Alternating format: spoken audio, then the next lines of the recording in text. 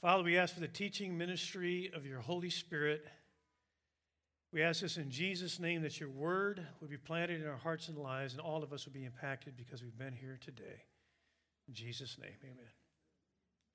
We've all heard people say at different times, I have some good news for you, and I have some bad news for you. And I don't know about you, they'll say, which one do you want to hear first? I always say, give me the bad news first, because I'd rather hear that and then hoping the good news will somehow cushion the bad news I just heard. Well, here's the truth. The truth is, you don't always know how good the good news is until you first know how bad the bad news is. Now, the title of this brief message this morning really is Bad News, Good News. And there is a case study I want us to look at of bad news, good news out of the Bible. And his name is Barabbas. Barabbas. We're going to find out it was only after Barabbas understood just how bad the bad news was that he could appreciate how good the good news really was. So let's take a look at his life. The question first is, who is Barabbas? According to the Gospel of Matthew, Barabbas is a notorious prisoner. According to the Gospel of Luke, Barabbas is a murderer and an insurrectionist. According to the Gospel of John, he is a thief. So put all that together and you get that Barabbas was really a bad dude. What he was trying to do is he really was an insurrectionist, trying to overthrow Roman rule over Israel. He wanted to break the yoke of Rome over Israel. So he was an insurrectionist. He killed people trying to do this. He stole trying to do this. In fact, he and his partners were willing to do whatever it takes to try to break off Rome over the Jewish people. Now, Barabbas, his story actually comes to us in the Easter story on Friday of Holy Week. Now, remember, Holy Week started last Sunday on Palm Sunday. And we talked about last Sunday when Jesus rode in, on the donkey, and they were saying, Hosanna to the Son of David, that actually he rides in to Jerusalem on Selection Day. Lamb Selection Day. It was a day when all of the families in Israel were selecting their lamb to be sacrificed for the Passover. It had to be a pure and spotless, unblemished lamb. Well, when all that's going on, God the Father sends his Son into Jerusalem to provide for Israel the Lamb of God who would be slain for the sins of the whole world. So he's providing the perfect, unblemished lamb for the sacrifice. So there's a beautiful picture here that happens when Jesus rolls into Jerusalem on Palm Sunday. By the time we get now to Good Friday, we really start, let's say, very early in the morning, at night time, after Thursday, we got Judas betraying Jesus. And Jesus is arrested, and then he is tried in the darkened night several times, in front of the high priest, in front of the scribes and the elders. I mean, the Jews wanted to put him to death. He was a threat to their power and their popularity, these religious leaders. But the problem was they had no power to put him to death. Remember, they're under Roman rule. They do not have the power to put any of their citizens to death. Only Rome could. So they arrested him, the Jewish leaders. They arrested Jesus for blasphemy, that he claimed to be God. But in order to have him put to death, they had to go to Pilate. Pilate was the governor of the province of Judea. But the charge of blasphemy would have meant nothing to Pilate. It would have meant nothing to the Romans. So they had to change the charge against Jesus from blasphemy to treason. So they brought Jesus to Pilate and said he's guilty of treason. He claims to be a king. In other words, he's a threat to Caesar, so you must put him to death. Now, as the story goes, Pilate had no interest in putting Jesus to death. He was looking for ways to set Jesus free. Why? Well, one of the reasons why is his wife had a dream. And in the dream, she's so upset by what she saw in the dream, she goes to her husband Pilate and says, this man is a just, righteous man. You must set him free. And so Pilate tried a number of maneuvers to release Jesus and not have him crucified, not pass judgment on him. But what's happened there is there now has gathered this angry mob. And this mob wants to see Jesus crucified. And so what happens is Pilate now is in a bit of a pinch.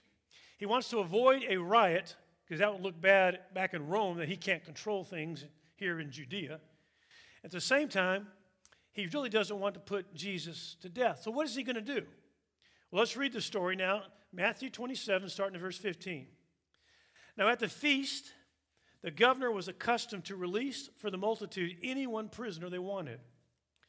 And they were holding at that time a notorious prisoner called Barabbas. When therefore they were gathered together, Pilate said to them, "Whom do you want me to release for you? Barabbas or Jesus, who is called Christ?" Now this is where we see that the bad news for Barabbas was real bad news. He is a condemned criminal. He's being held in a cell just waiting to be sentenced to death by crucifixion. He's simply abiding time, knowing that he's going to die an excruciatingly painful death. So this is bad news, real bad news. But I want you to notice something here in verse 16 and 17, that in the Greek text, remember the New Testament was written in Koine Greek. In the Greek text, it actually refers to Barabbas as Jesus Barabbas. That is his name. In the original Greek text, his name is Jesus Barabbas. Now, the translators in almost every case drop the Jesus part because they think that would be confusing to the readers. But actually, we need to put it back in there, I believe, because number one, it's more accurate. Number two, it sets up an incredible contrast.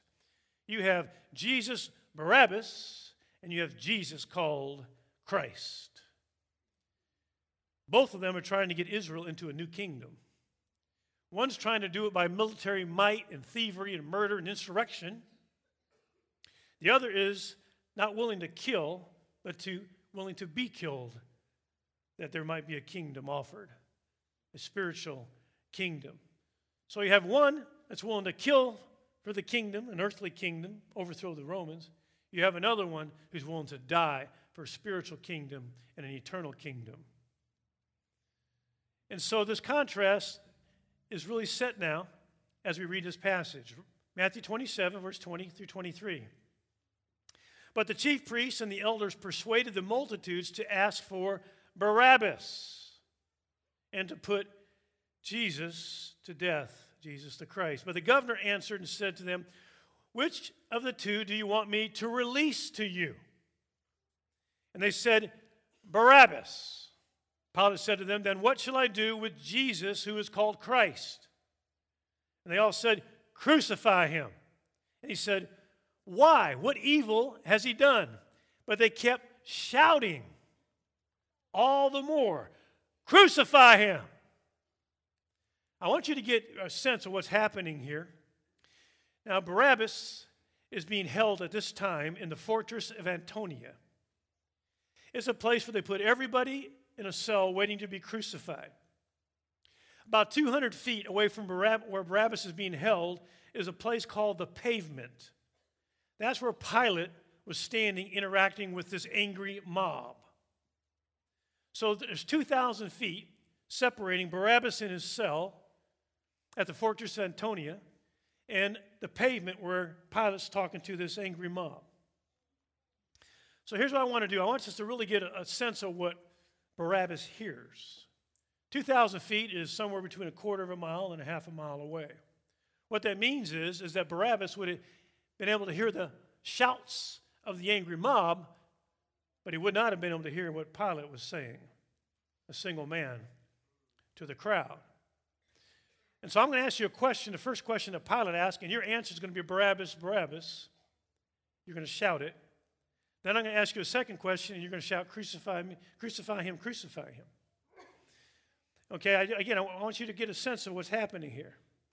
So are you ready to do this? Are you going to be better than first service? Okay. Who do you want me to release to you? That's pretty good, but that's not angry enough. Remember, you're an angry mob. Okay? Here we go again. Who do you want me to release to you? What shall I do with Jesus?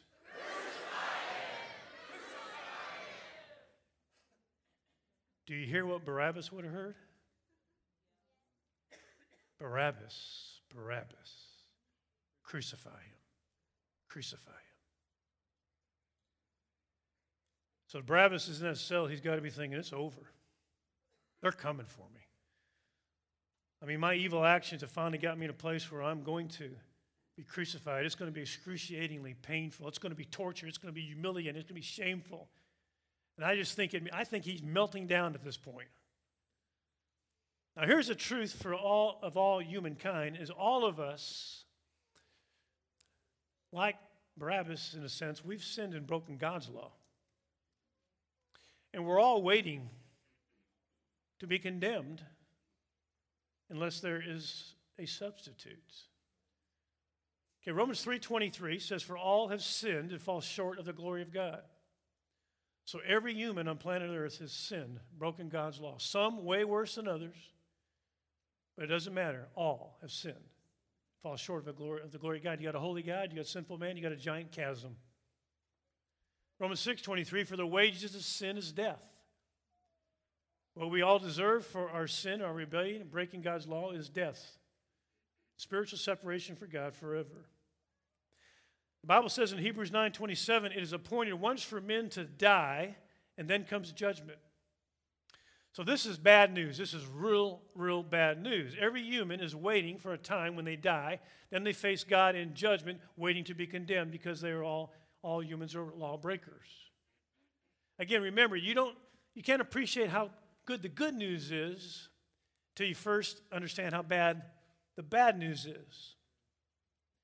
Now back to Barabbas' story. I think as the soldiers come to get him, and they swing open those prison doors, I think he's huddled down in the corner, and I think he's waiting for them to grab him and take him away.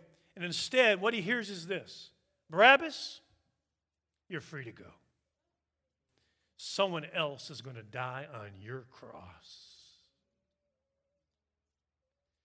Now here's a guy that deserved punishment that he's been given.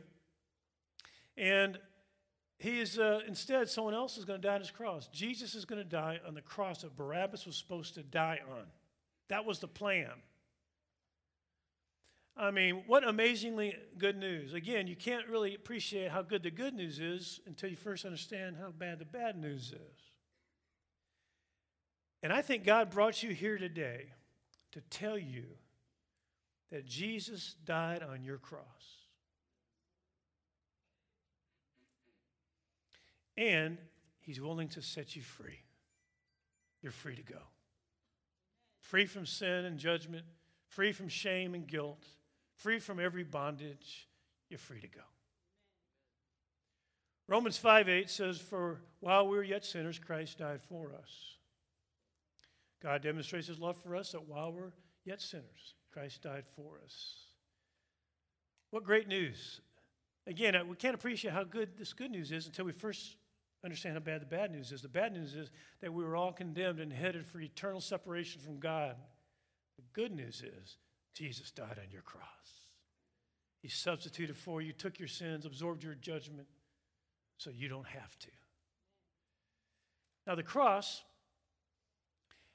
if you would have gone to Barabbas during Barabbas' day, or anyone during that day, and you would have had a cross on a necklace, that would have made no sense to them. Because the cross was simply an instrument of death, an instrument of humiliating, excruciatingly painful death. I mean, to Barabbas in his day, if someone wearing a cross would be like someone wearing a little electric chair. But it made no sense. But today, the cross has gone from being something shameful to being a hope giver. Something that is sacred, something that we celebrate. Why do we celebrate what the cross means now? Because we know the rest of the story. Now today when you came in, hopefully you got one of these little wooden crosses. If you didn't, you can get one on the way out. Just grab one. We want you to have one. I want to ask you to do something for 1 week. You can keep doing it after that, but I want to ask you for 1 week to put this little wooden cross in your pocket where you have your change, or where you might reach in and fumble around and feel it during the day, several times a day maybe. And for 1 week, every time you feel that cross, remember that Jesus died on your cross. Well, back to the rest of the story about Barabbas. Because after Jesus dies, they take his dead body and they wrap it in cloth and spices and put it in a tomb. And the disciples, of course, now are in hiding because they fear the same thing is going to happen to them. The demons in hell are celebrating. They're thinking, we got him.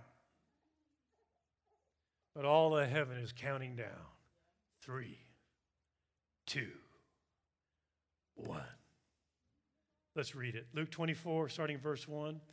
But on the first day of the week, at early dawn, they came to the tomb, bringing the spices which they had prepared. And they found the stone rolled away from the tomb. But when they entered, they did not find the body of the Lord Jesus. And it happened that while they were perplexed about this, behold, 2 men suddenly stood near them in dazzling apparel. And as the women were terrified and bowed their faces to the ground, the men said to them, why do you seek the living one among the dead? He's not here, but he has risen. Remember how he spoke to you while he was still in Galilee, saying that the Son of Man must be delivered into the hands of sinful men and be crucified, and on the 3rd day rise again? So Jesus rose from the dead. That's the rest of the story. He conquered death. He conquered sin and death on the cross. But how would we know the cross worked without the resurrection? We wouldn't know. I mean, he conquered sin, Satan, and death. We can't see him conquering sin. We can't see him conquering Satan. But we can see that he conquered death because he comes out of the tomb, proving that he did what he said he came to do. Now, everyone who repents and believes in Jesus as their Savior and Lord has forgiveness of sins and eternal life. Now, what happens to Barabbas after this? Well, history and tradition tell us actually 2 different accounts of what happened to Barabbas. The first account is that Barabbas completely ignored this good news. It's said that Barabbas went back to his old ways a few months later, leading rebellions and trying to incite violence. And actually, they said in a few months after that was crucified. We all know people that are like that. They hear the good news of Easter and somehow they think it's too good to be true or irrelevant to them, and they go back to their old life after hearing such good news. They're unimpacted by it. But there's a second tradition that we have about Barabbas that I actually like the most, and I personally believe to be the true one. And that is that they actually saw him weeping at the cross of Christ. And I can imagine, could you imagine after finding out that someone else is going to die on your cross? And all of Jerusalem is talking about this, and the crowd is gathering, and you're free now, free to go. Wouldn't you want to find out more about this? Wouldn't you be drawn in to say, who's dying on my cross? I think he was drawn in, and he's drawn in to, I think, watch Jesus carry that cross up the hill of Golgotha. And he's got to be thinking when he sees that's my cross. He's carrying my cross. And when they threw the cross on the ground and they threw Jesus down on that cross and they began to pound the spikes into his hands and his feet, I think he's thinking, those spikes were meant for me. He's got to be watching all of this, and then finally he's put up there and he sees them and he's dying and thinking, he's dying on my cross. And you got to understand that the other 2 people, because we always see the 3 crosses at Easter.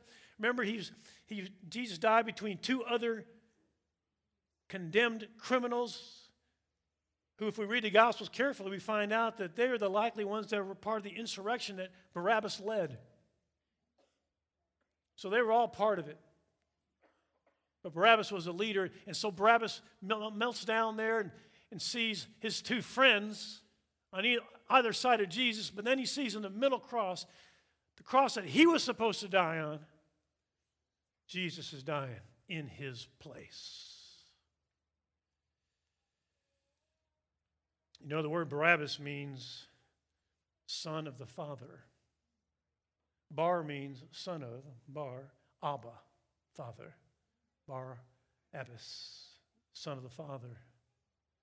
Jesus comes and dies in his place to restore him as a true son now of the Father by having his sins forgiven. He turns to Jesus. So this is amazing good news for Barabbas, but it's amazingly good news for us. Jesus bore your sin. He bore your sin. He bore all your shame, all your guilt. He took it all on himself, absorbed it all for you. And all you have to do is repent and turn to him as Savior and Lord, and all your sins are forgiven. Your shame and guilt is gone. You have eternal life. That's good news.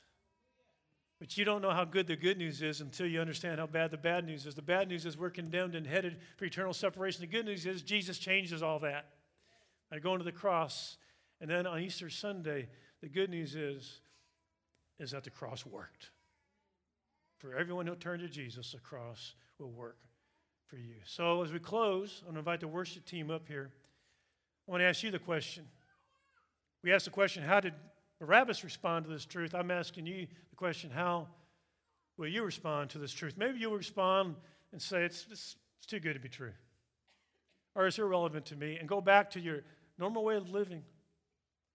Or maybe the truth of the fact that Jesus died on your cross will grip you today. It'll change your life.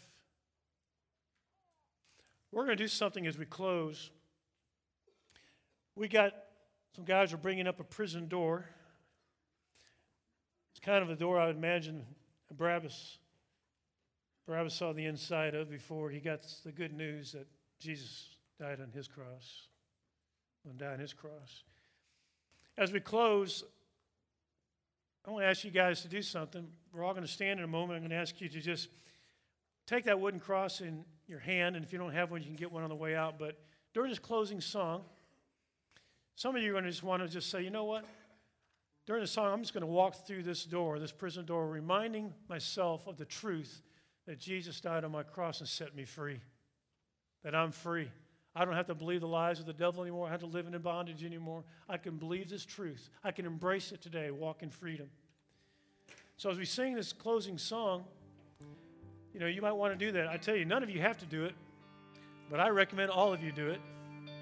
And during the song, just walk through those doors and just embrace this truth of celebration that Jesus died on your cross, and you are free. You are free. Let's stand together and let's sing the song. Feel free to come up and walk through these doors.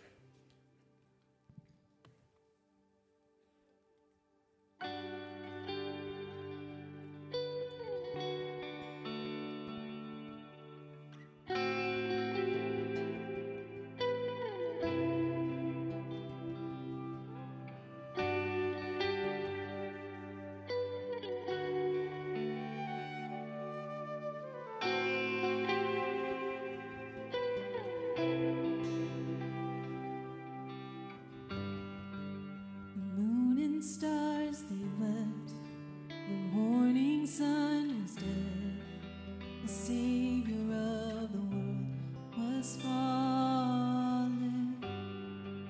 His body on the cross, his blood poured out for us, the weight of every curse upon him.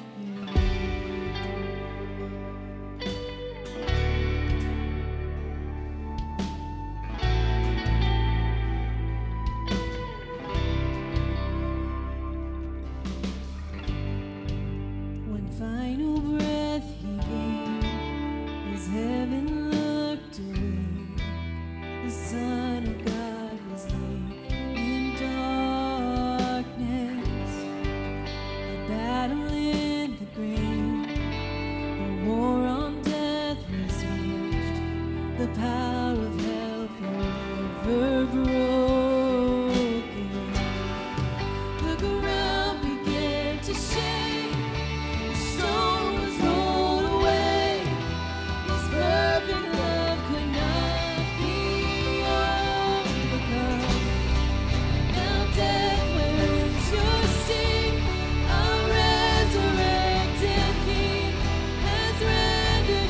Defeated.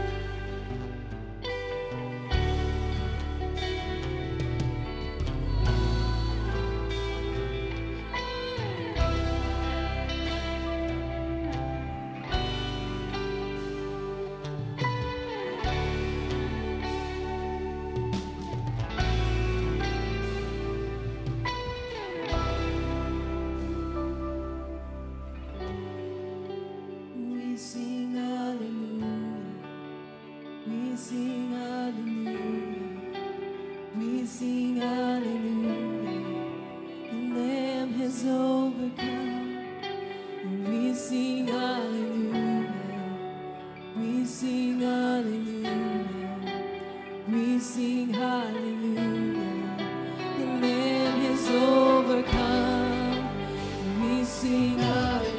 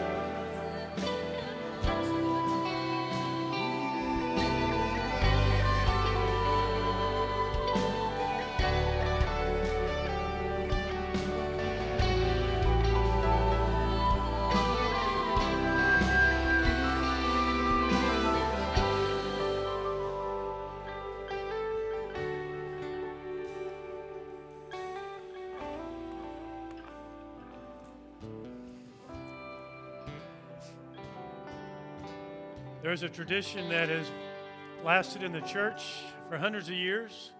That tradition is that on Easter Sunday, the pastor says to the congregation, "He is risen," and the whole congregation shouts in response, "He's risen indeed." And we're going to close with that, but remember, you're not an angry mob now, you're a happy mob. Okay, I'm going to say He is risen. You're going to shout out happily, "He's risen indeed." Ready? He is risen. He is risen indeed. Hallelujah. You're dismissed. Have a great Easter. Happy Easter, everybody.